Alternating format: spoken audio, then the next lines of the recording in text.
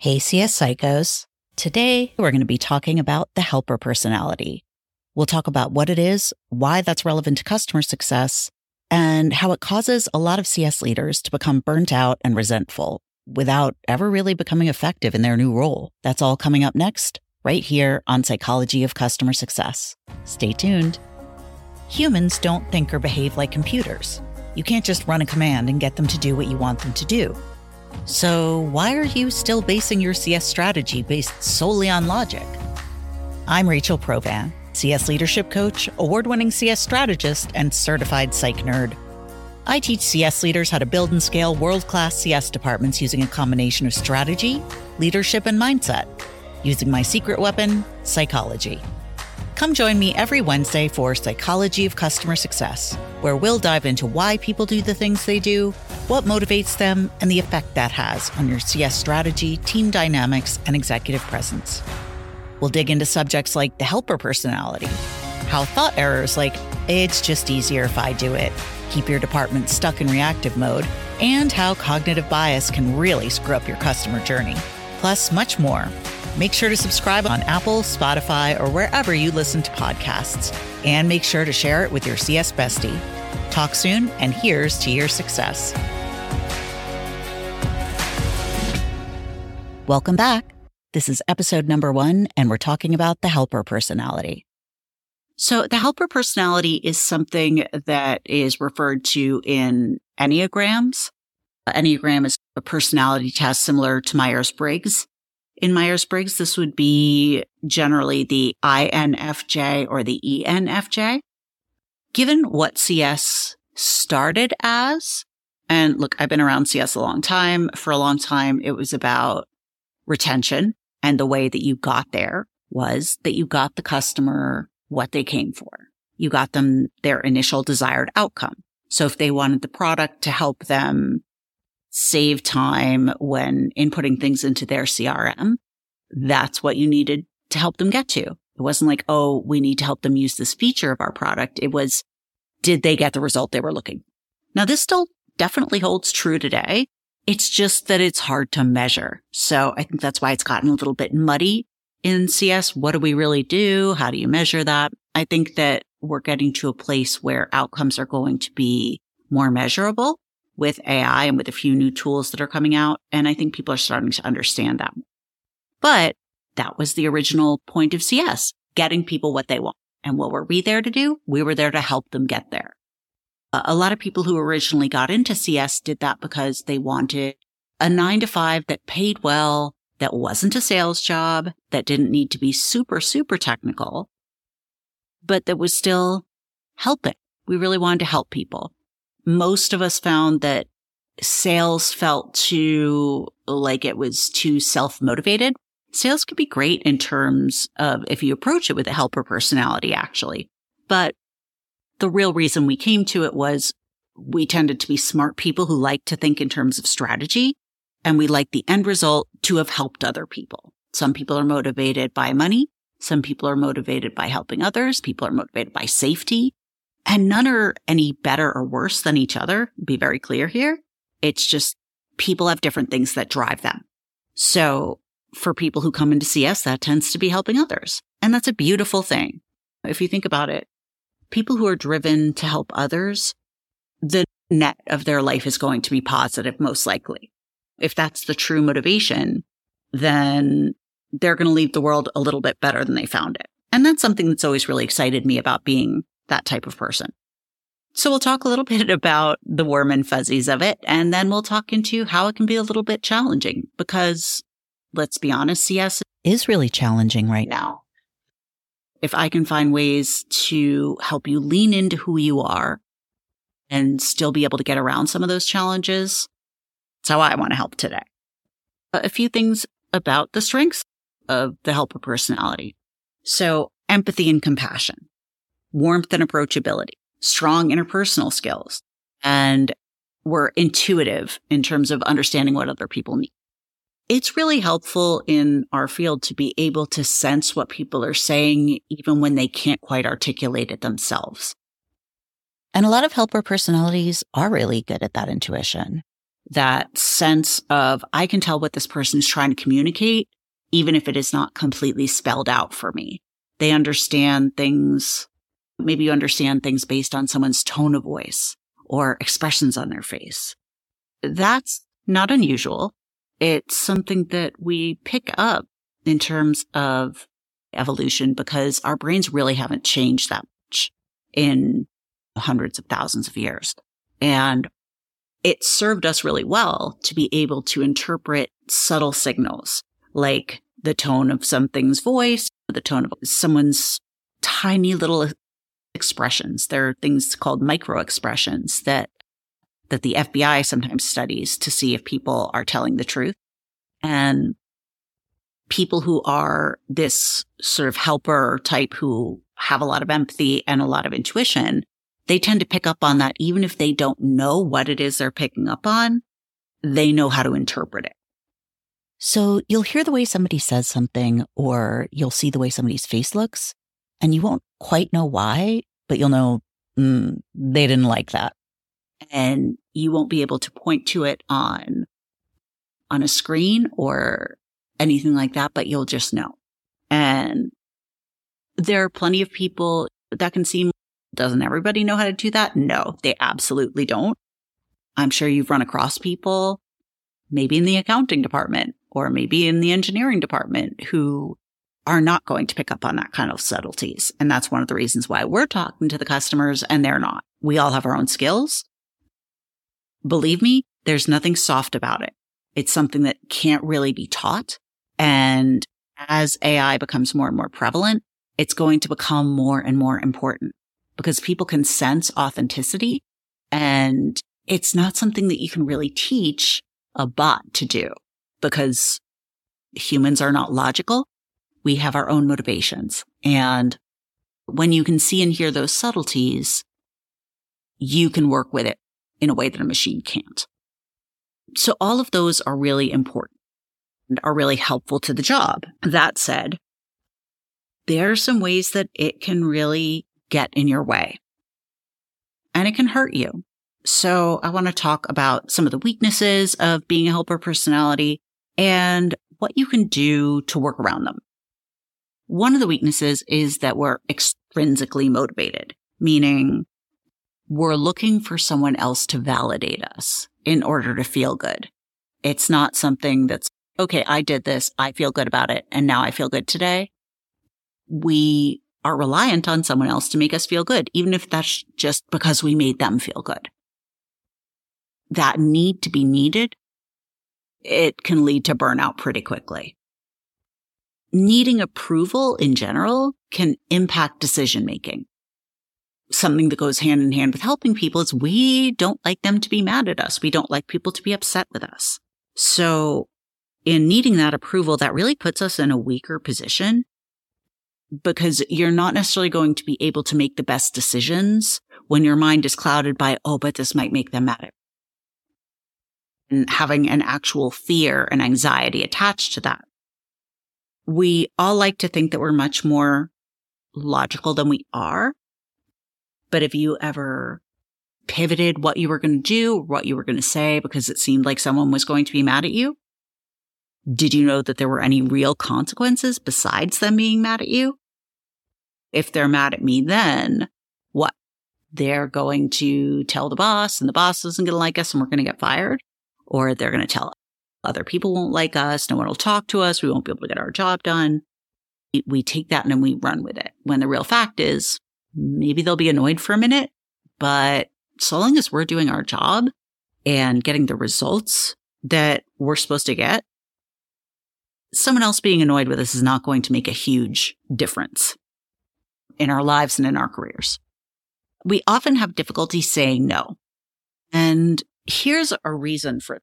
We have a tendency not to ask people for help unless it is an absolute emergency. We're drowning. And even then we tend to be like, oh, hey, would it be at all possible? Like no pressure at all. Would it be possible to help me with this? And that's just not the case when other people are asking us to do things. They just, most of the time, they just don't feel like doing it and would appreciate a little bit of help. I don't know about you, but that was just mind blowing to me that people just asked for help because they just didn't necessarily feel like doing it and thought maybe we could do it, or thought maybe there wasn't that much on our plates. Great. Would never. But just because you have waited too long does not mean that somebody else should be required to help you. Just like you are not required to help someone else who has let it go too far for them. I know you want to help. I know you care, but there is no option to do all the things and do them well. You're going to have to pick. And when you choose something, whenever you say yes to something, you are automatically saying no to something else. You need to figure out, when I say yes to this, what am I saying no to? If I say no to this, what can I say yes to? Those are two incredibly important questions to be asking yourself. Another thing is we tend to be just a wee bit unrealistic as to what we can actually accomplish. Now, the reason for this is because we tend to be very accomplished people. If we just worked hard enough, we could get it done most of the time. At a certain point in life, that is no longer the case. You don't win an award for doing all the things. We also, just as humans, tend to overestimate what is possible, physically and mentally, to do in a day. I've heard the phrase, we overestimate what we can do in a day and we underestimate what we can do in a lifetime. And it's hard. You want to do all these things. You want to be able to do all these things. It seems like each thing should be neatly slotted into an hour, and why should it take more? One of my favorite, I don't know if it's a meme, whatever you'd want to call it, but it shows a person saying to themselves, I think I can do 3 things today. And you see a cartoon of the brain walking up and saying, you can do 1. And the person says, no, I really think that if I plan my time out carefully, I can. And the brain interrupts and says, you know what? Now we're not going to do any of them. And that is pretty true. Far too often, we get excited by so many things. We want to help so many people that we end up saying yes to too many things. And in doing that, every time we say yes, we start to build a bridge. And it's 1 or 2 steps across that bridge that we build it. But then we say yes to something else. And we start building 1 or 2 steps of that bridge. And before you know it, we have 15 starts of a bridge to get from one side to the other without any of them going all the way across. What happens with that is you're really busy. You feel really torn and overcommitted and tired, and yet you haven't accomplished a damn thing. People think you're really nice and really ineffective. Another part of it is we can be a little bit emotionally manipulative, not on purpose. I don't think that people with this type of personality go like, all right, I'm going to cry now and I'm going to make them feel really bad. But there can be an element of martyrdom where it's just, oh, I work harder than anybody. Why can't anyone see how hard I'm working? Why are they asking me to do this? Because you say yes. That's not on them. So when you're feeling that you work harder than people, that your opinion is essential to everyone, and even just saying yes to something because you want people to like you instead of thinking that it's in the best interest of the company, that does count as emotional manipulation. It's also not what gets people to like you. When you think about how you decide whether you like or respect someone, is that based on how much are they willing to do for me? No, it's, does what they say and do make sense? Are they aligned with what they believe in? Do my beliefs align with their beliefs? Do I like the things that they do? Do I admire them? It's not, are they a really good assistant? So with all of this, what can happen is we can start to neglect self-care. I didn't think that I did this until I started thinking about what would count as self-care. Like, I still ate, I still showered, I still slept, but I didn't do any of those things as well as I should have. Maybe I showered as well as I should have, but I would have planned to cook dinner, but then I would order something and it wouldn't be healthy because I was too exhausted after all the work I did.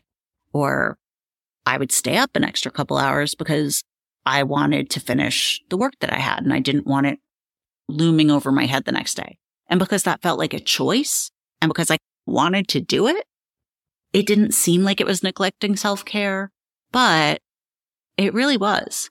And And the thing is that the people around me suffered. I was excited by all I was committed to, especially when I was a new leader. And I really wanted to impress everyone. And it felt like I was doing all this for my family. But they were the ones I ended up being really snappy with. They were the ones that I ended up resenting when they needed or wanted things from me. Like my little kids. Of course they need things from me. They're entitled to need things from me. 40-year-old adults, not as much. But it just felt, oh my God, another person wants more things from me. Like, I'm at home. Can I get a freaking break? No, not in this season of my life. So if I need to do less, it can't be with 4 and 7-year-olds who can't feed themselves. Not really something reasonable to resent. In CS in general, this can sneak up on you really fast.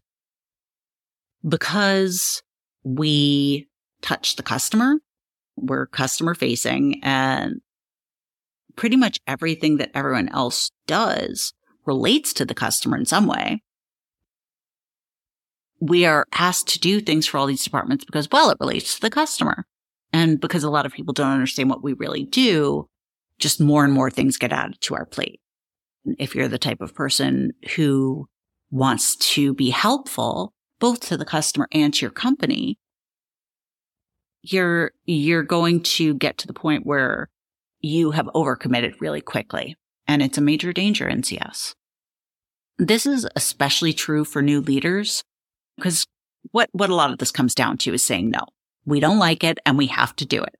And if you're a new leader, if you've only been an individual contributor before in IC, you really haven't necessarily had the option to say no. But as a leader, it becomes more and more important for you to say no. And the higher up you move in a company, the more often you have to say no. Because people are going to be asking you for things left and right. And if you say yes to them, you're going to run out of time. You're going to run out of money. You have to make choices. That's what you do as a leader. That first choice that you make is with how you spend your time. It's on prioritization. And priorities are really what helps you out of all this. It's what takes the feelings out of it. What are you tasked with? What is your number one goal that is your job that says, okay, if this is going well, that means you're successful. So in CS generally right now, that's net revenue retention. So if this number is going up, that means you're doing your job. When you're looking at all the things you have to do and whether you're going to say yes to something or not, you have to ask yourself first and foremost, does this impact NRR? Will this help me move the needle in the right direction on NRR? Either immediately, or does this build the foundation for me to create a machine that does that? A department, a motion that does that? And if the answer is no, you need to either put it in a parking lot, which means just saying, I would love to do this, but I can't right now because it doesn't align with my priorities. Or you need to say, this is really important and I see that. And because I can't do it, I think it's important that we find someone who can. All right. So that's something that you can help with, that you can discuss with people, but you are not the only person who can solve every problem. And if you try to, you're not going to be effective at solving any of them. So here's how this plays out in CS, especially right now. Because there aren't clear lines of what CS should work on and what they shouldn't. I'm very clear on what they should and what they shouldn't, but a lot of companies aren't. So that probably doesn't help you a whole lot that I'm clear on. In a lot of companies, you're going to get asked to do 30 different things at once. And if you're just trying to be a team player and make them wonder how they ever operated without you, you're probably going to say yes to all of them, but you're going to be leaving out your long-term strategic work. Now, I know that feels like it can always get pushed for a day. This person's really upset. This person really needs me right now. I can really make a big difference for them right now. So I'm going to work on this today instead of segmentation. That can wait for a day. Yeah, we have to do the customer journey, but that's going to take a long time. And this is something I could do right now that would make a big impact. watch how much you get done when you're saying that every day. You're helping other people do their work, but your work is never getting done. And it's great to be a team player, but guess who gets credit when their work gets done and yours doesn't? It's not you for being a team player. That they get it done and you don't. And at the end of the day, your numbers matter. And your numbers speak to how much you're helping, both the customer and the company. This can be doubly true for new leaders who I work with a lot. So new leaders don't necessarily know, or they're not used to being able to say no. Because when you're an individual contributor, you're kind of limited. You're given work, you're told what to do. You say, aye, Captain, and you do the best you can with it. As a leader, you have to start saying, all right, I've been asked to do all these different things. This is the most important thing. I know the most about this. This is the route we have to go. We're going to say no to other things and yes to this. You can't just say yes to whatever anyone throws at you and think that you're still going to be able to execute on that, because you can't. Yes, you're allowed to say no. No one's going to be like, oh, you're not a team player. It's literally part of your job now. It would be really easy to just say, all right, here's the time management things that you need to work on and get some boundaries. And there you go, all better. I've read a lot of books and articles and things that do that.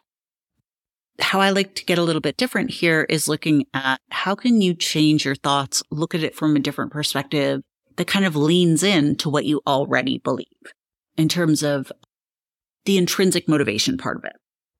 One thing that's interesting about that is asking yourself, would you feel great about doing this if no one ever knew that you did it? Is the help this is going to cause actually motivating to you? Is the end result motivating to you? Or do you just care about what that person thinks? So that's an important thing. So a few actionable tips to take with you on your way. When you have to say no, here's the best way to do it. The reason that most people get upset when you have to say no to something is that they think that you're saying that your work is more important than theirs. So if you're like, oh no, I can't, I'm too busy, what they take it as is my work is more important than your work. I can't stop my work because it's more important. And what that does is it triggers some insecurities in that person. Again, this is back to evolutionary psychology. It triggers a fight or flight because whether we think about it or not, we associate our jobs as being part of our survival. It's how we get money. It's how we eat. It's how we have shelter. The minute you suggest that someone's work is less important than yours, they start thinking your work's not more important than mine. Do other people think your work is more important than mine? Oh my God, I'm going to get fired.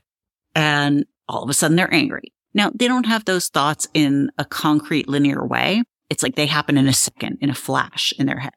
And all of a sudden they're pissed off, but that's the why. So if you can take away that hint of a threat or that sense that you think you're better than them because you don't, you're just trying to get your own work done. Show them that you understand that their work is important. So saying something like, wow, that sounds like an amazing project. I know that's going to be a huge help with XYZ. I wish I could. I am just buried. I would not be able to do good work on it because I am just too underwater. But I really want to hear how that goes. Good luck with that, okay? No one gets mad at that. They really don't. They get mad when you're like, I can't. Sorry, too busy. It's all in how you say it. So here are my final tips. You have to do things that make sure that your needs are met first. You know, that whole airplane, put your mask on before you put the mask on your children. They say that because it's not going to be your instinct to put your mask on first. But if you don't, you literally can't help other people. You will not have enough oxygen to be able to help other people effectively. And it's the same thing with helping others in your company. If you aren't taking time for yourself to rest, to eat, to shower, to be a human being outside of just someone who's accomplishing tasks, your ability to help others, which is something that's important to you, is going to be severely limited. It's also going to be limited if you're not getting your own work done because you're not going to be at that job very long. if that's the case. So focus on taking care of yourself and focus on making sure your own work gets done. And then you can help other people with their work. And then pick an accountability buddy who also needs to work on this. And by doing that, you can commit saying, all right, I'm only doing these 2 things. And then the rest of my day is going to be what it normally consists of. It's going to be going to cross-functional meetings. It's going to be meeting with my employees for their one-on-ones. It's my weekly meetings. It's answering emails. It's all the regular day-to-day work that you're going to be doing anyway. But it's important to have someone else to hold you to this, mainly because if you're somebody who is extrinsically motivated, why not lean into that? Use it. Don't try and do everything on your own. Be buddies with someone where you're helping each other stay accountable on this. And then you can get that dopamine hit of, hey, I helped someone else by connecting with them on this today, and they helped me, and that made them feel good too. And finally, when you find something that you want to help with and that you probably shouldn't, or you can't tell, ask yourself these questions. If I say yes to this, what am I saying no to? And then when you've answered that, if I say no to this, what can I say yes to? Those are really powerful questions. Don't answer them in your head. Write them down. Do like a T on a piece of paper. What am I saying no to? What am I saying yes to? And ask yourself, does this need to be done? Does it need to be done now? And does it need to be done by me? All right? Do all that. Get an accountability partner and start helping yourself at least a fraction as much as you help everybody else. And we will all win. Thanks so much for joining me today for another episode of Psychology of Customer Success. If you loved it and want me to make more, make sure you rate it 5 stars and give it a review on old iTunes. So I know it makes sense to keep doing it. I hope so, because I really enjoyed it. And if you want more from me, make sure you're on my insiders list where I send you actionable tips on CS strategy and leadership based on how humans really work. And that'll be linked in the show notes. Next week on the show, we'll be talking about why we butt heads with, practically every other department and what to do about it. Until then, take care of yourself, get some rest, and share this episode with your CS bestie. Bye.